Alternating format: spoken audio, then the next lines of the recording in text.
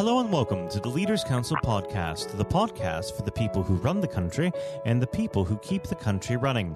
You join us on yet another overcast day here in the capital. I'm Matthew O'Neill, and today, as always, we ensure that we have a variety of distinct perspectives on leadership. First, we're joined by Jonny Kinross, Chief Executive of Grassmarket Community Project, an organization supporting people through transitions in their lives and about reconnecting disengaged people. Jonny, hello. Hello. Well, thank you very much for coming on the program today.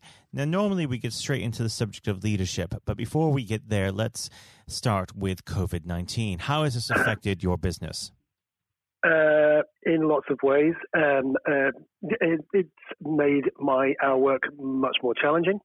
It's created a greater level of need for the people that we support. So we were a homeless and mental health charity. I'm sure you can imagine, and your listeners can imagine, that there's been an increase in these kind of areas, certainly in terms of mental health issues, but also supporting the people that we normally support has become much more difficult.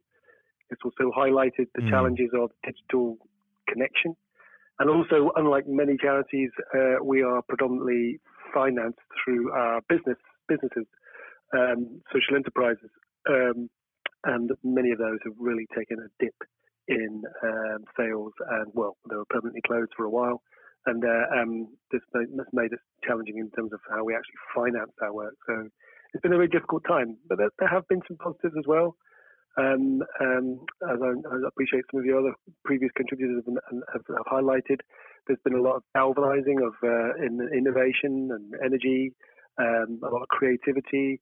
Some things that we were working on have been sped up, some developments as a result of us needing to get a few things in place to respond to COVID. Things we were planning on doing anyway, such as our digital upgrade and internet upgrade. Things like that have really been good things. And also a lot of partnership work and collaboration across lots of different agencies and public sector. And a lot of good things have happened. So it's not all been bad. But it has been a long period, much longer than we'd anticipated, of uncertainty, and it's far from over. I think in some respects, as a charity that was so dependent on that kind of commercial activity, that significant loss of income, we would still really to feel the impact as we come out and start rebuilding those businesses and reopening. Do you feel that this is going to have a long-term effect on your organization? Yes, yes, I do. I think some of that is positive. Some of that impact is positive. I think there has been some organizational soul searching about what we do and how we deliver support, how we work together, how we manage even things like our staff team and how they operate and where they work from, that kind of thing. And then I welcome some of that, and I hope that some of that is long term positive impact. But the long term difficulty we're going to have is to build back those streams of income, which were so important to us. About 70% of our income as a charity, although we're a sort of medium-sized charity, we aren't part of any large national work network or large charity, and so the impact financially has been huge, and it will take a long time to build that back. We've had to dip into funds and money sources of income that we had hoped to keep for a rainy day, and this was the rainy day. COVID was the rainy day, so it will take us a while to build back that security and that resilience, and we would be quite literally crippled if something similar happened in the next 2 or 3 years. Well, we should move on to the subject of leadership. But before we get there, I'd like to address this week's topic of the week. Each week on the podcast, we like to address a very different subject than we normally do. So this week's subject is what a difference a decade makes, reflections on the evolution of the office over the 2010s. Now, of course, a lot has changed in the last few months, and I'd like to take that off the table. We're not going to address anything to do with COVID-19 in this segment. The question is, of course, what has changed and what has stayed the same in the workplace over the past decade, and what do you think the workplace will be like in the year 2030? It's difficult for us because in some respects we operate outside the kind of normal work workplace culture, because we support a lot of people who aren't necessarily as digitally connected as we'd like them to be. One of the things that's come out of COVID, I know we're not talking about COVID, but is about digital exclusion, and it's really, really stark, the difference between the groups, people that we support and work with, and mainstream society in terms of digital connection and access to broadband connections and devices and that sort of thing. So we probably haven't changed as much in the last 10 years in terms of how we work, in terms of the office and environment, the way businesses operate, as much as mainstream organizations and businesses. And that's because of the people that we work with aren't necessarily within that culture of being as digitally connected as we would like, or as society would like. So they're sort of trailing. So in some respects, some of our changes will probably trail behind. I'm thinking of the elderly in particular, and the vulnerable, and the homeless and rough sleeping community are trailing, or will trail because of inequalities behind some of those trends. But what I have seen is obviously a massive growth in digital engagement in terms of the communications within our staff team. We've got just over 30 staff, and the way we communicate is all digital, of course. The way we store information, the way we gather data, that's been a digital revolution. I mean, that's totally undeniable. And that's a mixed blessing. One of the pressures on our organisation is how we can make that part of what we do and improve the way we communicate internally, but make that relevant to our wider work, most of which is done face to face, most of which, like I say, is delivered to people who are not in that digital world. So we're more of a hybrid kind of workplace, if you like, that has embraced these changes in the last 10 years, huge changes to the way we work, but also is hanging on to some of the previous ways, which some might say are less efficient, some might say are less relevant, but to our people that we support, they're still just as relevant as they were 10 years ago, face-to-face contact. And we've also, a pressure from a leadership point of view is ensuring that we don't sit in front of screens, and that we do recognize that the work is still much needed face-to-face, and that communication face-to-face is still so important. And because we're at the center, if you like, of understanding the impact of societal changes on people's emotional well-being and mental health, then it's very important to us, and it's embedded in the culture of our organisation, how we address the mental health and well-being of our staff and our volunteers. We work with a lot of volunteers, and there again, we're very cautious to make sure that changes to the office environment and the way we work don't impact adversely on people's mental health and well-being, and if they do, that we put in systems or structures that mitigate against that as much as possible, such as additional time away from their PCs, or additional time away from the office, or examining working hours and that kind of thing, making sure that people aren't by accident exploiting themselves and getting burnout because they're always working, because they're always connected. We welcome this idea of connection and social media and having devices and literally having our office in our hands in the form of a phone or a device. But it has to be managed. It does have to be managed, I think. And it's my responsibility, leader of the organization, and my senior management team, to ensure that we're mitigating against that risk as much as we can. So it's a mixed bag, but it's changed almost beyond recognition to what it was 10 years ago. And that would be the key difference. Is the digital, how that's evolved, and like it or not, it's become part of how we work. Well, we should move on to the subject of leadership. I always like to start this part of the conversation off by asking the same simple question. What does the word leader mean to you? I think essentially it means a steadiness and a calmness and a sense of being the first. I think the analogy I have in my head, or the image I have in my head, is the first and last into a building, depending on the situation, whatever the building is, whatever the future holds. So there's an element of a vision, having a sense of what's in that building or behind that door, but there's also that sense of like, do I in this situation need to go first, take people with me, which is absolutely vital to the way that I work. Always make sure that I'm taking everybody with me, so I have a diverse workforce and diverse community that's behind me and alongside me? Or would it be part of their growth and development to push them forward and let them take the lead, and then very much the leader can swing to the position of being the last in the building, just making sure that no one is left behind. And I think it's about that dynamic day to day of making sure that where needed, that there's decisions made and direction taken and a vision is held onto, and where also needed, where people are allowed to explore and grow and that you're cultivating. I'm always aware of this thing of cultivating the next leaders, the next individual or group of people that are going to take forward the leadership. So it's about creating that culture wherein people can ultimately gain confidence and become leader of their own destiny and lead their own projects and be creative and innovative in their own work. And how would you describe? Mixture. And how would you describe your personal leadership style? Approachable, not afraid to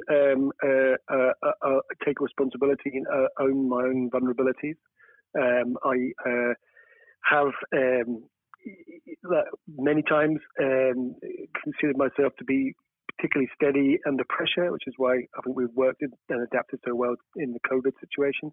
Have very strong principles, a very strong vision, and a very strong value base, and that's my safety net. And that's my yardstick. That's what I go back to when I'm struggling to understand a situation. I go back to how is this going to impact. It's much easier in a way working in this sector because you're so aware of your purpose and behind the growth of your businesses. And it's not just about money; it's about the impact, the social impact it's having. And that's a great guide for me, and it's also my inspiration. And I hope, and I think I do to a very large extent, inspire people by keeping that vision and that sense of purpose behind the work at the forefront of all my leadership decisions and interactions, so that people walk away from any conversation with me understanding and knowing that guy wears his values on his sleeve. That guy is a principled guy. I'm going to get behind him and his ideas. So it's about inspiring people to get alongside you, go in the direction that you think is going to serve, in my case, the community or vulnerable adults more effectively. Now, unfortunately, our time together is drawing to a close. But before I let you go, what does the next 12 months have in store for Grassmarket Community Project? Reopening our businesses, which are about halfway through now, and navigating this very complex kind of infection control, health and safety regime, negotiating and with funders to give us more capacity, sourcing new partnerships, and working more closely with the public sector to help out sort of regrowth. And I think also I'm on a bit of a mission, along with many of my colleagues in the sector, to learn lessons from this situation and not build back the same. I alluded earlier on in our conversation to your sense of inequality, and I would like very much to be part of a movement of leaders over the next 12 months and beyond, of ensuring we don't just build back the same with the same built-in inequalities and lack of access, that we have that at the forefront of what we do. So I think social enterprise, I want to make social enterprise and mission-driven businesses in the private sector to be at the forefront of our, build back post-COVID. So that's going to be my focus for the next 12 months. As usual, I've given myself a particularly difficult task, but it's important to me. Well, Jonny, it's been a pleasure to have you on the program. We'll definitely have to have you on again at some point in the future. But for now, thank you. You're very welcome. That was Jonny Kinross, Chief Executive of Grassmarket Community Project. And now, if you haven't heard it before, is my exclusive interview with our chairman, Lord Blunkett. Lord Blunkett, welcome. Thank you very much. It's very good to be with you. Well, of course, nothing is being said at the moment other than COVID-19, which we must touch on. What would your message be to small businesses who are trying to keep going? Well, I think the last ones standing will be the ones that thrive when we get back to some sort of normality. So it's have confidence and courage. Obviously take advantage as far as you can of the government help. I think that Rishi Sunak, the Chancellor, has gone about as far as you could have expected in the circumstances, there are obviously small businesses that fall between the cracks. Those who don't have defined premises can't benefit from the business rate waiver, have not really been able to demonstrate that they can adhere to the PAYE for furloughing staff, and of course whether they can receive the grant, 10,000 or 25,000. All of those who can are obviously able at least to benefit from that for the time being and look to the future. But I think the second thing to say, and they don't need me to tell them this as a politician who did once do a business studies qualification, which is that it will be a different world, and being able to think about how that world will look in a year's time and be creative about it and learn from not just what's happening to you at this moment in time, but to others around you and the sector that you're working in, that will be really important. Do you feel that the long-term effects of the COVID-19 outbreak will in some ways be positive for British industry?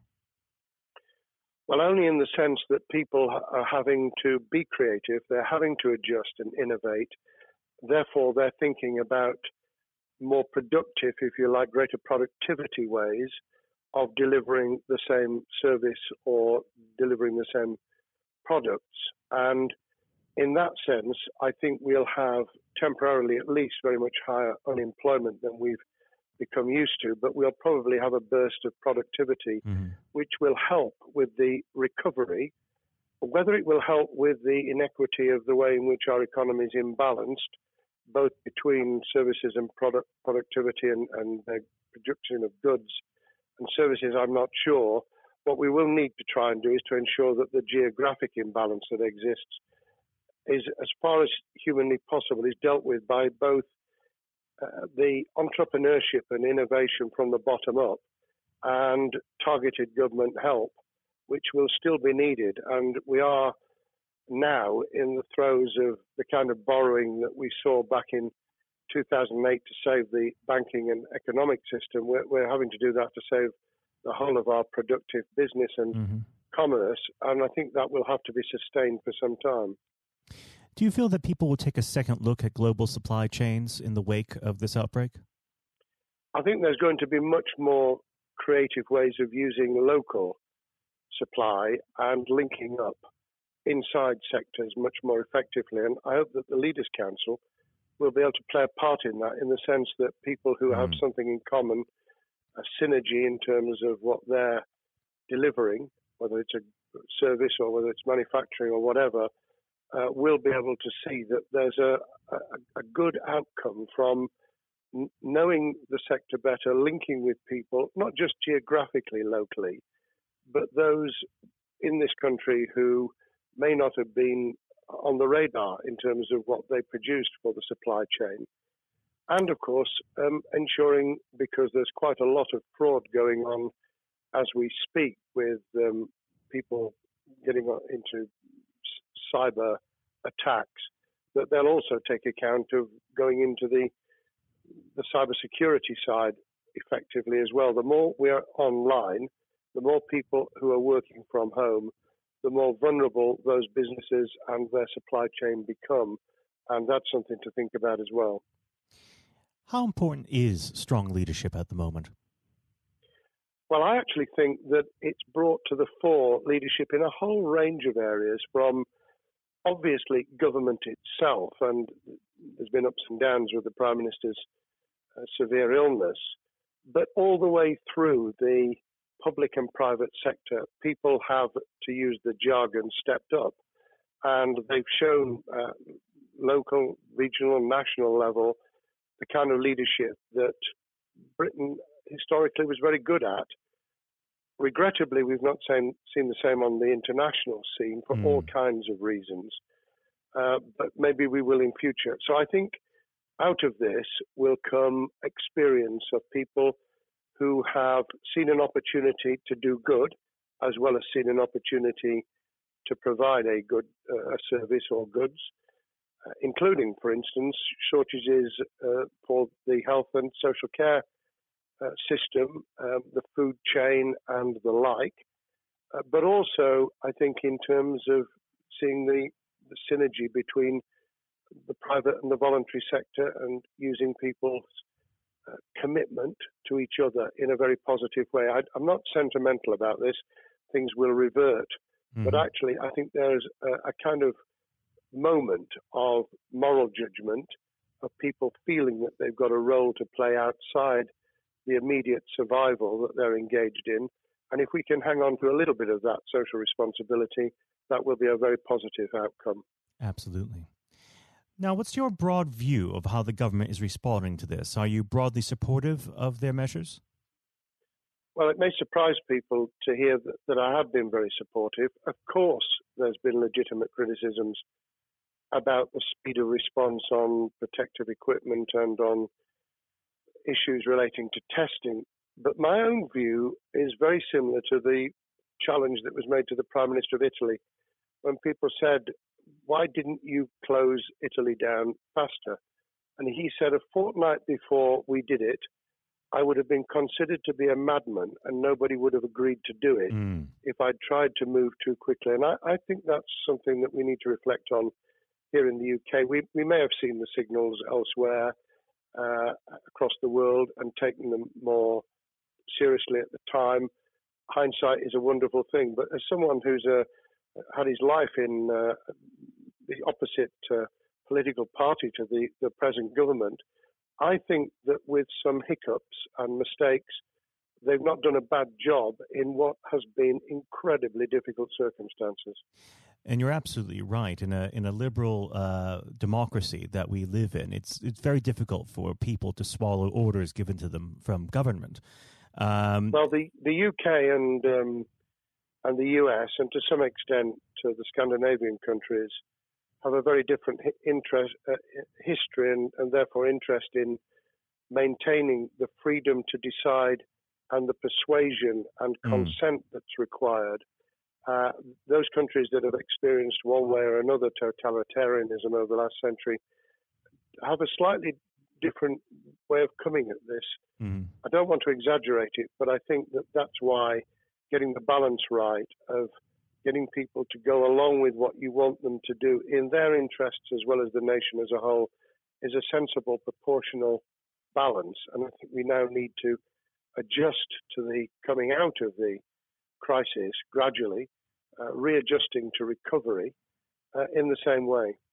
Now, something you've mentioned recently on this balance is the police overreach in the enforcement of the COVID-19 structures that have been put in place. What have they done right, and where have they gone too far? Well, I think that they were interpreting what was not necessarily as clear advice as it might have been for all kinds of reasons, because people were feeling their way.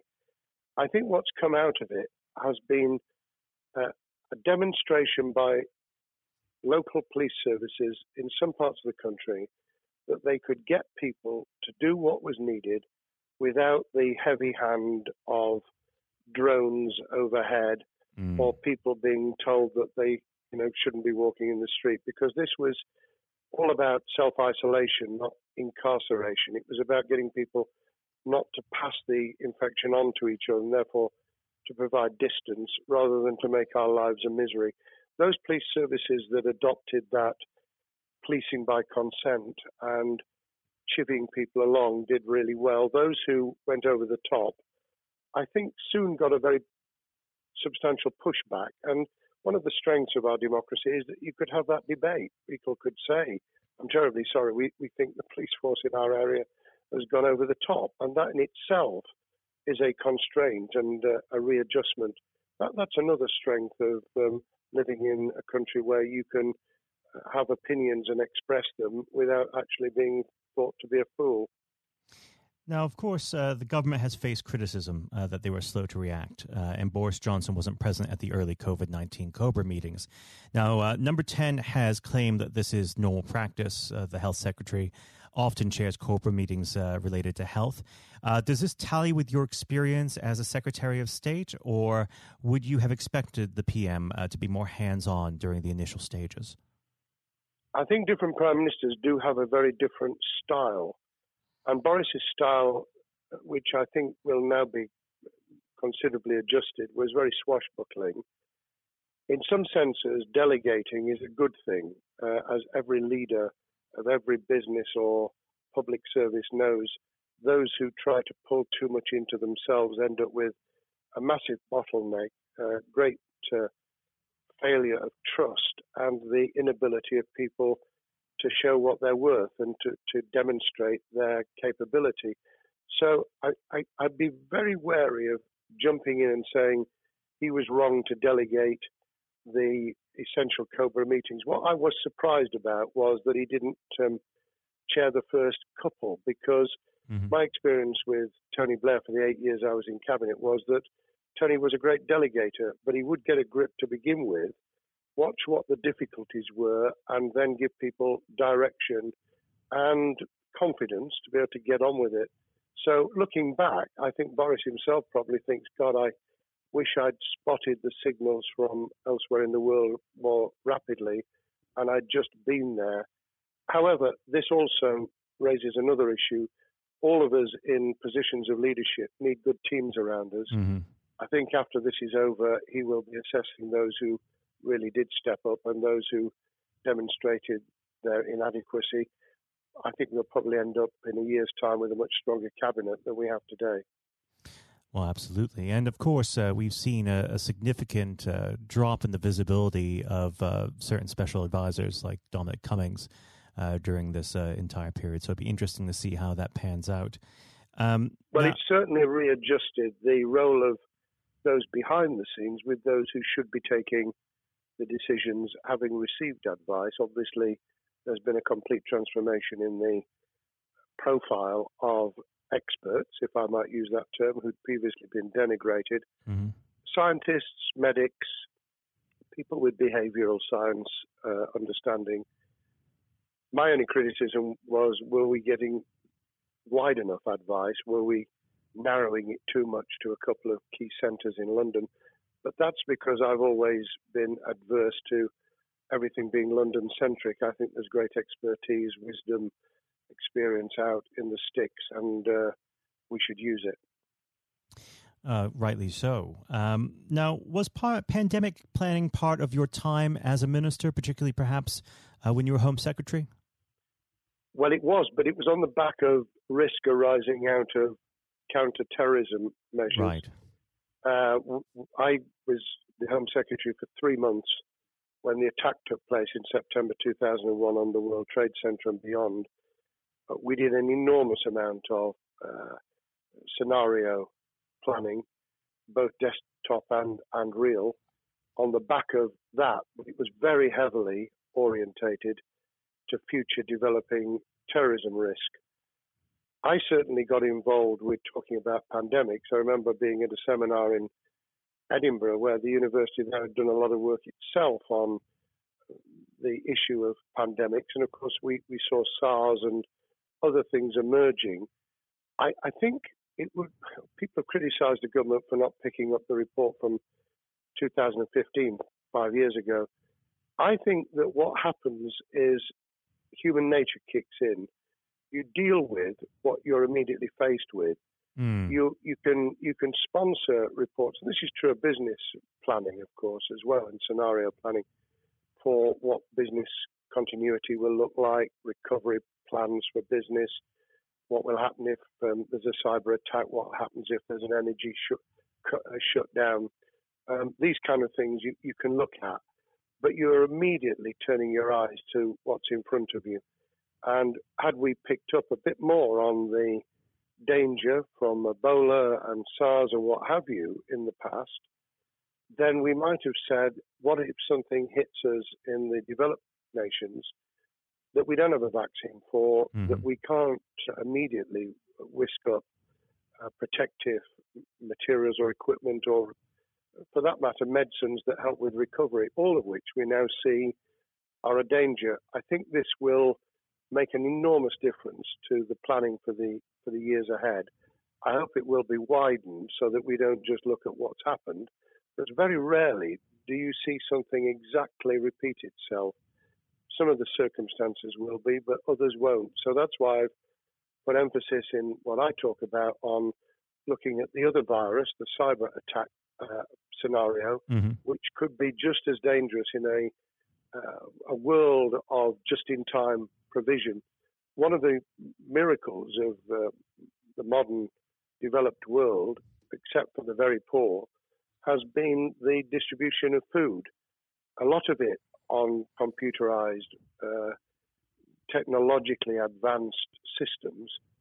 If that were to come down, we'd be in real trouble. So I think we need to think those sort of scenarios as well. So have a full plan across both sectors, biological warfare, pandemics, and cyber warfare. Yes, and to do so on different levels. I think, again, thinking global but acting local, we need a lot more to think about what would happen if something took shape that actually broke down those national and global chains and how we would cope. And without, obviously, we've got enough fear and anxiety to last a lifetime. Without creating even more anxiety, we can think about those things for the future in a more rational way, I think. Now, aside from the physical threat of the virus, one of the things that people are vastly worried about is the effect on the economy, not just national economy, but also the world economy. Now, it has been said by certain parties, and I'd like to garner your thoughts on this. Is there a danger of the effects of the lockdown being even worse than those of the virus? Were it be prolonged, I fear that balance would tip the other way. It is about proportionality. It is about balance. It's the wisdom of Solomon, really, to get the moment right when you start to move and then to move quickly. There's no doubt whatsoever that we are stocking up, not just on the economic and employment front, which will be devastating enough, but on the health and social well-being front, enormous challenges. And they will need careful handling because there's a lot of people whose lives, for a variety of reasons, are at risk in the future on a scale that we've been dealing with over the immediate handling of the pandemic, concentrating really hard on those affected by COVID-19, those sadly who have died or been seriously incapacitated. That will roll over into the economic, the social, the mental health and cultural well-being of the nation, and that will need all of us to pull together as well. Absolutely. Now, do you believe the government's doing enough for business? I think that the speed of reaction once the scale of the pandemic was clear was very good. I've praised Rishi Sunak for his action. Remember, a chancellor who only just come into office was planning to deliver the budget in the middle of March and has had at least three equivalent budgets since. I think he's handled it very well. Understandably worried now about what we're doing to our economy. The level of borrowing is sustainable because of low interest rates, but it reaches a point, of course, where it tips over so that you can't then do the kind of structural investment requirements that the government were laying out before and in the March budget. And those will have their consequences as well as a planned payback over many years. I think we've learned something over the last few months. We needed to take immediate action. We don't want another round of austerity equivalent from 2010 through to 2019. I don't think the nation, on the back of what's happened and the challenges we have, could take that. And therefore, we need a different plan, economic plan, over a much longer period, just as we did from the Second World War all the way through to 2002, when the final American loans were paid off. Now, of course, one thing that's on everyone's lips, how much longer do you believe that the lockdown can go on for? I believe that we need to be substantially back in action as an economy in June. This obviously is led in terms of places where people would meet in large numbers, having to adjust to the fact that it will be longer for them. And sadly, that will involve business closures. It's why the Chancellor extended the furlough scheme to the end of June. Mm-hmm. But unless we get things moving in June, I think we'll run into the summer where all kinds of services and industries will have a chain reaction effect. And what happens with one will then have a major impact on another. And then you get the skittle effect where things get knocked down that you hadn't perceived were going to be affected. So I very much, if I were in government, and I always think of things in that context, what would I do if I were in government? I would be on the side from the second week in May, on the side of the hawks in terms of saying we've got to start moving, and we've got to do so with the collaboration and cooperation of the public who have got the message, who did behave, who responded magnificently. Let's try and get back, perhaps, doing things differently for a time, but substantially getting back to business as usual. And unless we do that, then those areas that can't and wouldn't expect to be back in action immediately get pushed further into the middle of the year and the autumn, and then they become unsustainable. Now, of course, one of the other major developments we've had recently are the changes in the Labour Party. So if we could just speak on the Labour Party for a while. This might sound like an obvious question, but how does Sir Keir differ from Mr. Corbyn? Well, I'm biased because I believe the Labour Party has come out of 4.5 years of a black hole of a nightmare, where it neither represented a credible opposition nor an electable government, and the combination was to let those who supported the Labour Party and needed some of its policies let them down very badly. Sir Keir Starmer both is a highly intelligent, professional lawyer who, as Director of Public Prosecutions, led the service well, had to take difficult decisions at a time of austerity, understands the world beyond Labour members, but has been able to do business with those who originally supported Jeremy Corbyn and was able to command support from them. His creation of a balanced shadow ministerial team has been very encouraging. I supported Lisa Nandy, who he's made Shadow Foreign Secretary, because I thought she understood the north of England and the disaffected former Labour voters. But I believe that Sir Keir has taken on board those who have something really sensible to offer, and I believe he will be both a great leader of the opposition. More importantly, he will then present himself as a credible alternative Prime Minister. And all governments need an alternative government at their shoulder. It was true of us from 97, and it took the Conservatives some time to recover and to get to that position, but they did, and the Labour Party will, and that's crucial for our democracy. All of us need to understand and appreciate that a living, breathing, functioning democracy requires a credible, confident, and in many ways supportable opposition, as well as a government that we clearly want to do well, because none of us want, as we didn't with the COVID crisis, none of us want the government to fail.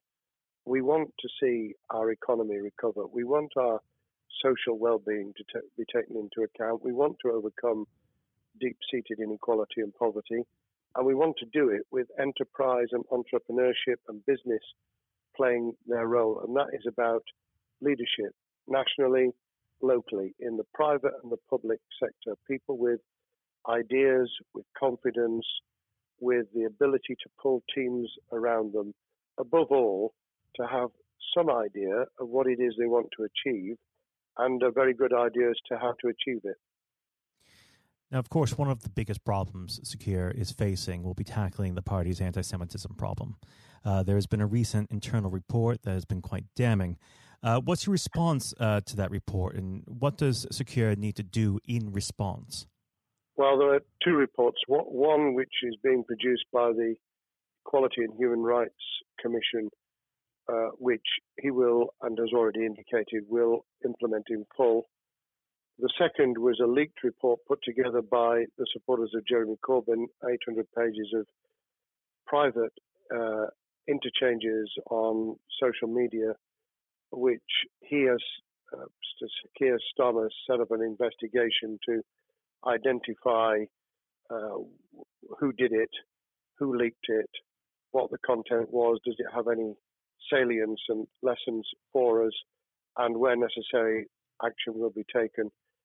So I hope that as he moved very quickly to reassure the Jewish community, so he will be able to take the necessary steps to back up that reassurance with the kind of actions that says that this was a blight on a historic, great political party that all of us were ashamed of.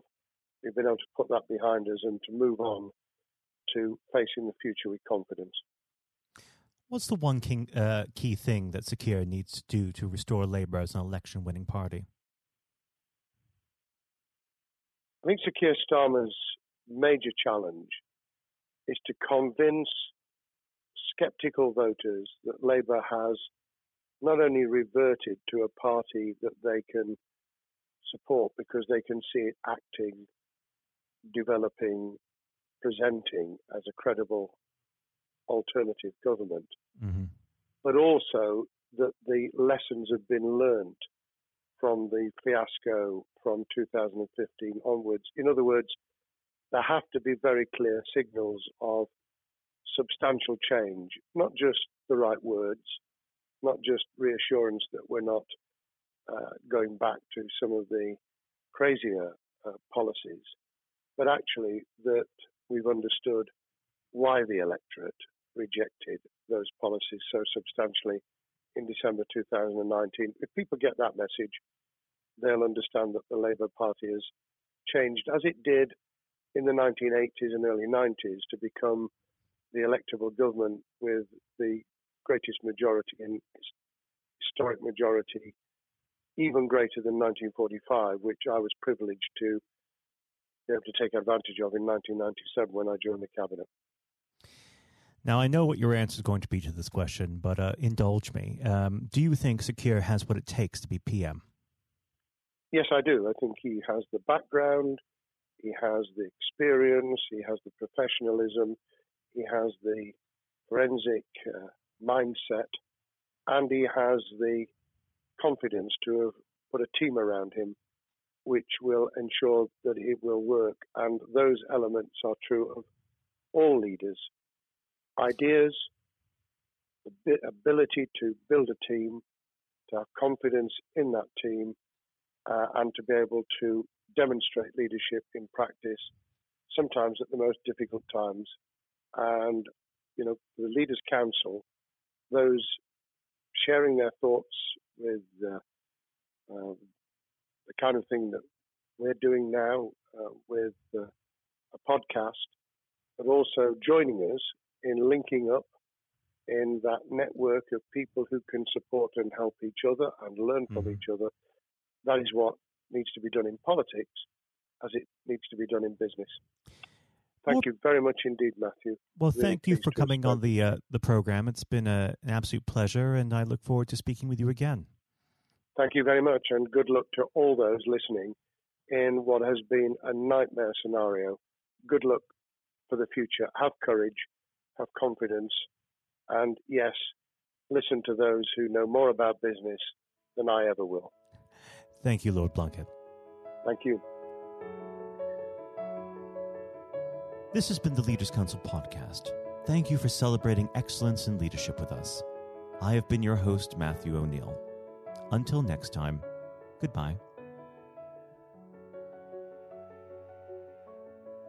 Thank you for listening to our podcast. The views expressed within the podcast do not reflect the views of the Leaders' Council of Great Britain and Northern Ireland, its parent company or subsidiaries, members of staff, other guests, or any other person therein associated.